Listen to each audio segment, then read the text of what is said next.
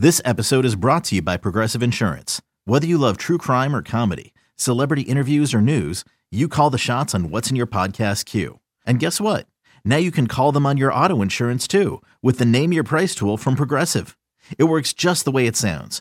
You tell Progressive how much you want to pay for car insurance, and they'll show you coverage options that fit your budget. Get your quote today at Progressive.com to join the over 28 million drivers who trust Progressive. Progressive Casualty Insurance Company and Affiliates. Price and coverage match limited by state law. Another day is here, and you're ready for it. What to wear? Check. Breakfast, lunch, and dinner? Check. Planning for what's next and how to save for it? That's where Bank of America can help. For your financial to-dos, Bank of America has experts ready to help get you closer to your goals. Get started at one of our local financial centers or 24/7 in our mobile banking app. Find a location near you at bankofamerica.com/talktous. What would you like the power to do? Mobile banking requires downloading the app and is only available for select devices. Message and data rates may apply. Bank of America N.A., member FDIC. When you need mealtime inspiration, it's worth shopping Kroger, where you'll find over 30,000 mouth-watering choices that excite your inner foodie. And no matter what tasty choice you make, you'll enjoy our everyday low prices, plus extra ways to save, like digital coupons worth over $600 each week. You can also save up to $1 off per gallon at the pump with fuel points. More savings and more inspiring flavors make shopping Kroger worth it every time. Kroger, fresh for everyone. Fuel restrictions apply.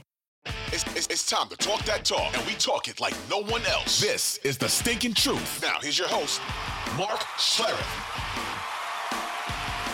Hey guys, welcome into the Stinking Truth podcast. Time for the leftovers edition. On my game last week, Detroit at Chicago. Unbelievable game. There's so many things and so many interesting kind of angles to this game. And what's going on in both those cities right now. Myself, Mark Schlereth, alongside Mike Evans. Mike, how are you, buddy? I'm great. These are two fascinating teams, and the fact that you had a chance to call not only the fact that they played so close to each other, but that you did both games, one in Detroit, one in Chicago. So you're really well equipped to talk about both of these teams. I guess curious for me, Detroit are we seeing signs of leakage? Right. Are they taking on water right now? Well, you think about Detroit. Okay, so in their first 6 games, Mike, defensively for Detroit, 18.8 points per game, 285.8 yards per game yardage-wise. Run game yardage in their first 6 games, 64.7 run yards per game. Sacks, 2.5 sacks per game. So they were getting to the quarterback. And red zone, they were at 57.9. So they stopped them from scoring touchdowns 58% of the time.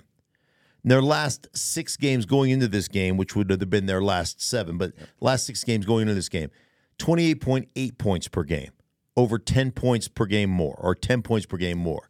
359 yards per game given up. Their rushing totals, they went from 64.7 in the first 6 weeks to 121.5 yards per game rushing given up.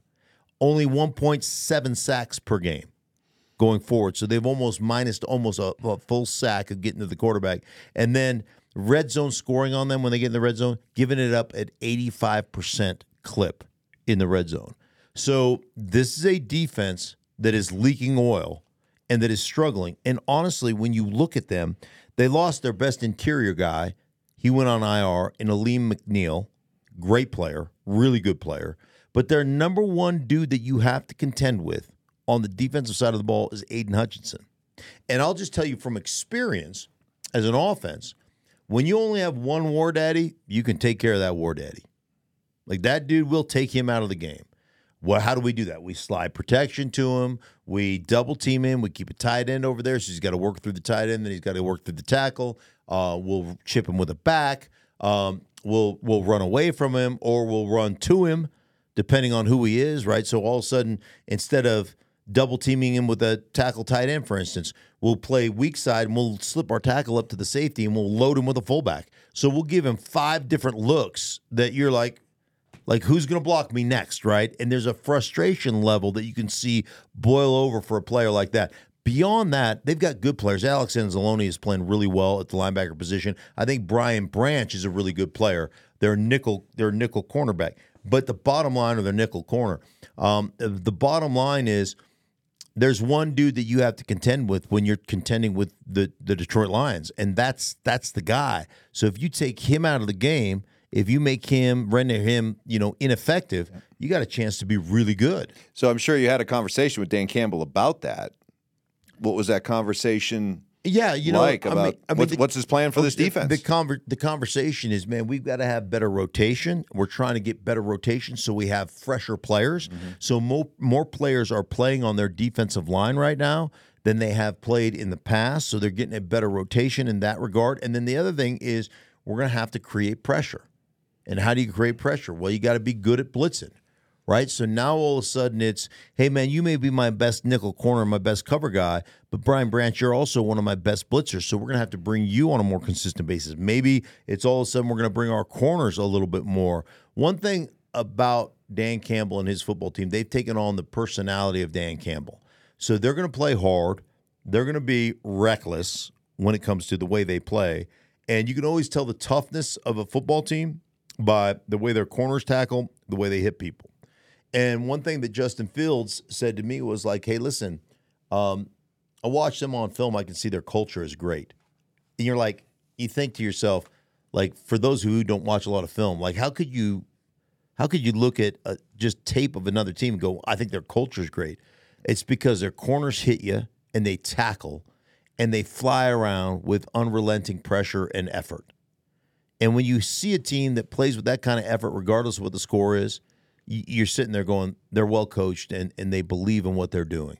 But I think there is, a talent, like a talent discrepancy, and it's not major, but it's there. So I'm looking at Detroit defensively coming out of their bye. They've given up 38, 26, 29, 28, 28 points. Is your message to Lion fan right now that if this is going to improve, it likely isn't going to come from improved player performance? It needs to be better coaching. Maybe they have to scheme their way out of this because, like you just said, maybe the talent deficiencies are showing up. Okay, so this is my fix for Detroit. Okay, how do you fix it? Offensively, you're going to have to be outstanding. Even better offensively. Okay. You're gonna have to compile points. You can't turn the ball over. In the last 3 or 4 weeks, man, they've turned the ball over at an alarming clip. You can't turn the ball over. The only game they didn't turn the ball over at a large clip was the New Orleans game. They had 0 turnovers, and they won that game. And New Orleans came back and made that thing tight. They got a couple of short fields. They turned the ball over on New Orleans a couple of times. Got a couple of short fields, and like we're up 21-0 right off the bat, and ended up winning a very tight game there, but. I would tell you that offensively, they're going to have to dominate time of possession. They're going to have to continue to run the ball exceptionally well. They cannot turn the ball over, and they've got to execute. They've got to execute throwing the football. And they have been exceptional. They have just, like I said, they have stopped themselves in drives with poor decisions and poor performance from some of their big-time players who normally play really well. Last week, Amon-Ra St. Brown, who's one of the great players in this league, he really is. That guy's a tone setter. He dropped 2 or 3 balls that you're just like, what's going on there? That's not who he is. And that's one thing about going forward with Detroit. You have one of those games, sometimes it's one of those soul-searching opportunities for you as a football team to go, hey, guys, like, we are just good enough to get our ass kicked if we play this way. That's where we are right now. And I've been there. I've had those team meetings. I've been there where we're like, hey, man, this was a great wake-up call. Like, you can look at this any way you want to look at it. And you can say, we made some drops or we made some whatever, and you could go, you can wash it away and go, hey, we're better than that, da-da-da. But the bottom line is you got to take responsibility for your actions and what's going on. And you've got to look at that and say, we can get beat by anybody in the National Football League if we play lackadaisical, if we play without attention to detail, if we play the way we played against Chicago, we'll get our ass whipped by Denver. And that's a fact. So you're not talented enough as a football team on either side of the ball to go through the motions. And I don't believe they will because I think Dan Campbell's a hell of a football coach. So if Dallas, in no particular order, Dallas, Philadelphia, and San Francisco are all in that top NFC tier, do you see the potential for Detroit being in that tier with them, or are they simply maybe the best team in the next tier down? I think them and Philadelphia are the best teams in the next tier down. Ooh, it's a two-team top tier then. Yeah, 2-team top tier. Okay. Yeah. I don't think the way Philly's playing right now, they don't deserve to be in that top tier. They got throttled by San Francisco. They got throttled by Dallas. They're good enough to get throttled by Seattle this weekend. So, yeah, they're not there for me right now. There's two top teams in the National Football in the NFC. Final thought for Lion fan watching. Your message to Lion fan about where their concern level should be for this team right now. Let's say 1 to 10. 10 being push the panic button. I'd say a 4. Oh, okay. I'd say a 4. Because, again, I don't think you're going to really fix the defense. Right. I think what fixes the defense is not being on the field so much and the offense being exceptional. And they're capable. They're capable. I mean, I think Sam Laporta, the rookie tight end, is as good as gets. I think the two-back system they have with Gibbs and Montgomery are as good as it gets. I mean, those guys are phenomenal. I think that Amon-Ra St. Brown is not a good player, but he's a great player. And I think Jared Goff is one of the most underrated guys in football. Like, I'm telling you, study film on Jared Goff, Mike. Like, this is the difference between college and professional football. What is considered completely covered in college is wide open in the National Football League. And when I watch Jared Goff, some of the windows that dude throws the ball into, I mean, you want to talk about Globo Jim, I'm better than you, and I know it. Like, there are throws he makes like, what? No. Oh, wow, that was a great throw, right? No. Yes. Yeah, great. I mean, and ball placement. And one of the things I said on the broadcast was communicating defensive leverage to the receiver by where you put the ball placement. And he does as well as anybody. Now, he's turned the ball over a couple of times where he's got to clean that up. And they had a snap issue, but when you bring in somebody other than your starting center to play for you, that's going to be occasionally an issue. With threats to our nation waiting around every corner, adaptability is more important than ever. When conditions change without notice, quick strategic thinking is crucial. And with obstacles consistently impending, determination is essential in overcoming them. It's this willingness, decisiveness, and resilience that sets Marines apart. With our fighting spirit, we don't just fight battles, we win them. Marines are the constant our nation counts on to fight the unknown. And through adaptable problem solving, we do just that. Learn more at marines.com. Chicago. It's not only the biggest question surrounding the Bears for Chicago fans, but it's quite honestly one of the more fascinating questions out there for just NFL fans. Yeah. You've had a chance to watch Justin Fields the last couple of weeks. Mm-hmm. Where are you at with him? And if you're Chicago, do you keep riding with Justin Fields, or do you take that likely number 1 overall pick and use it on a different quarterback? So, I think it's a really interesting question, and I think it has a lot to do with what you have accomplished and what you've created. So, let's look at it from this standpoint. They traded with Carolina, so that Carolina get the number 1 pick last year. They took Bryce Young, and in that trade, they got DJ Moore, doesn't matter who his quarterback is, whether he's with Carolina or with Chicago, he's getting 80-plus catches and 1,000-plus yards. And going into that game the other day, he had 70 catches for 1,003 yards. And he had a big-time performance in that game. I think he had 6 receptions, over 100 yards receiving in that particular game. But they traded that, so they got DJ Moore, and they got this year's first rounder, right? And they also got a second rounder this year.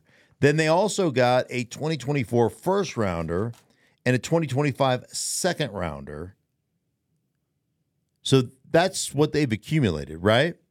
And they haven't had to pay a quarterback a big-time money. Like, they haven't had to drop a ton of money. So they're going to have to make that decision on Justin Fields, whether they're going to drop that money on Justin Fields.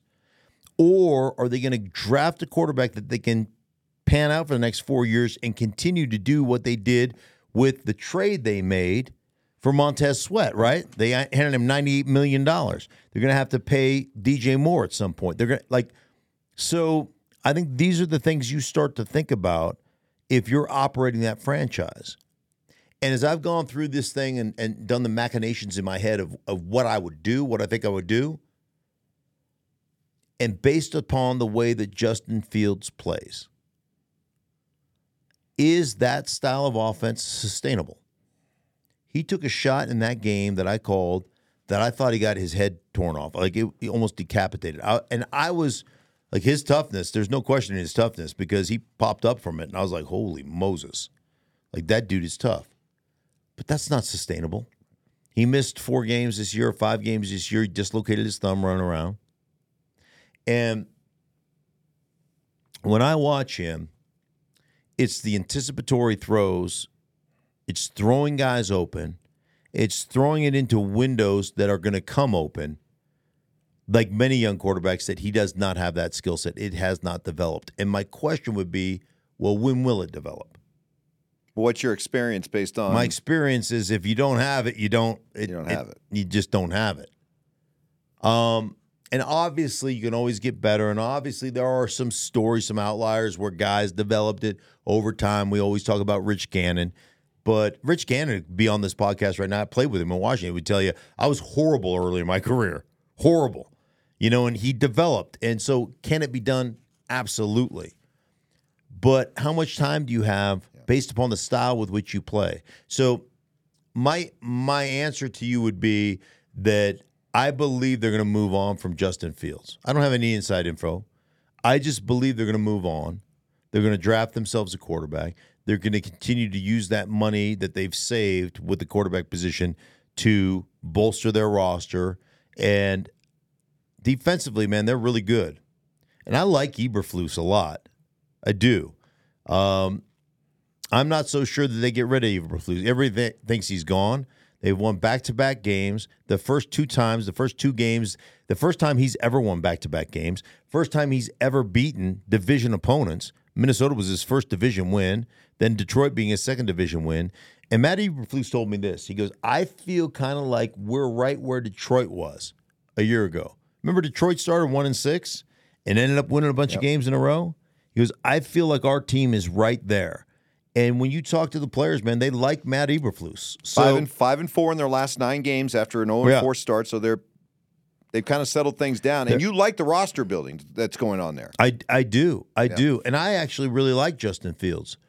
But I just keep looking at the way they play.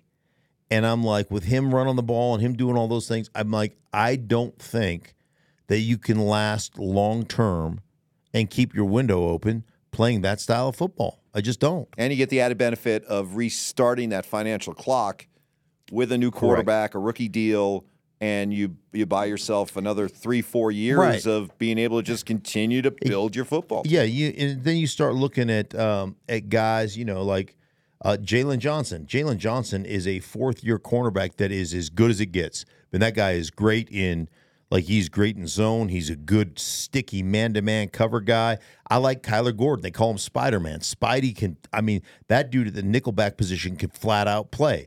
So you've got to make some decisions on some players that you have. But I think you have a young, talented roster. I really do. And I think you've got a chance to be competitive. And, again, it's just a matter of the direction you choose. And the biggest thing about Justin for me is I don't think the style with which you play is sustainable. Do I think you can win playing that way? Yep. I think it's been proven. But do I think you can win a championship playing that way? I don't think so. That's just my opinion. Mm-hmm. But I don't think you're going to long-term going to be able to string together a championship run playing that style of football. I have a feeling the Bears agree with you. I do too, but I don't know. I really don't know. But I would say based upon all the inventory of draft picks that you have and the fact that you're not going to have to pay any of those guys for the next 3 or 4 years, and you can pay other players to come in and be part of this rebuilding program, that's just my gut feeling says that that's the direction we're going to go. But overall, you like the direction the Chicago franchise is going. I like the fact that Cole Kmet, their tight end, I think he's a big time player. I love DJ Moore. I think Mooney could become a big time player. I think they've got a young offensive line, but they're getting better. I do like the direction they're going. That's a good place to start. Right. Or in this case, a good place to finish. Okay. Appreciate that. Hey, for everybody involved in the Stinking Truth podcast, the Leftovers podcast, we thank you guys so much for listening. For Mike, I am Mark. We'll be back with you next week because I got a barn burner this weekend. Woo! Woof. Atlanta at Carolina. Ooh. I know you guys are going to be lined up. I mean, we may break the internet. We may break YouTube. Throw out the records when these two get together. That's right. Please. Yeah. All right. For everybody involved in the Stinking Podcast, we thank you guys so much.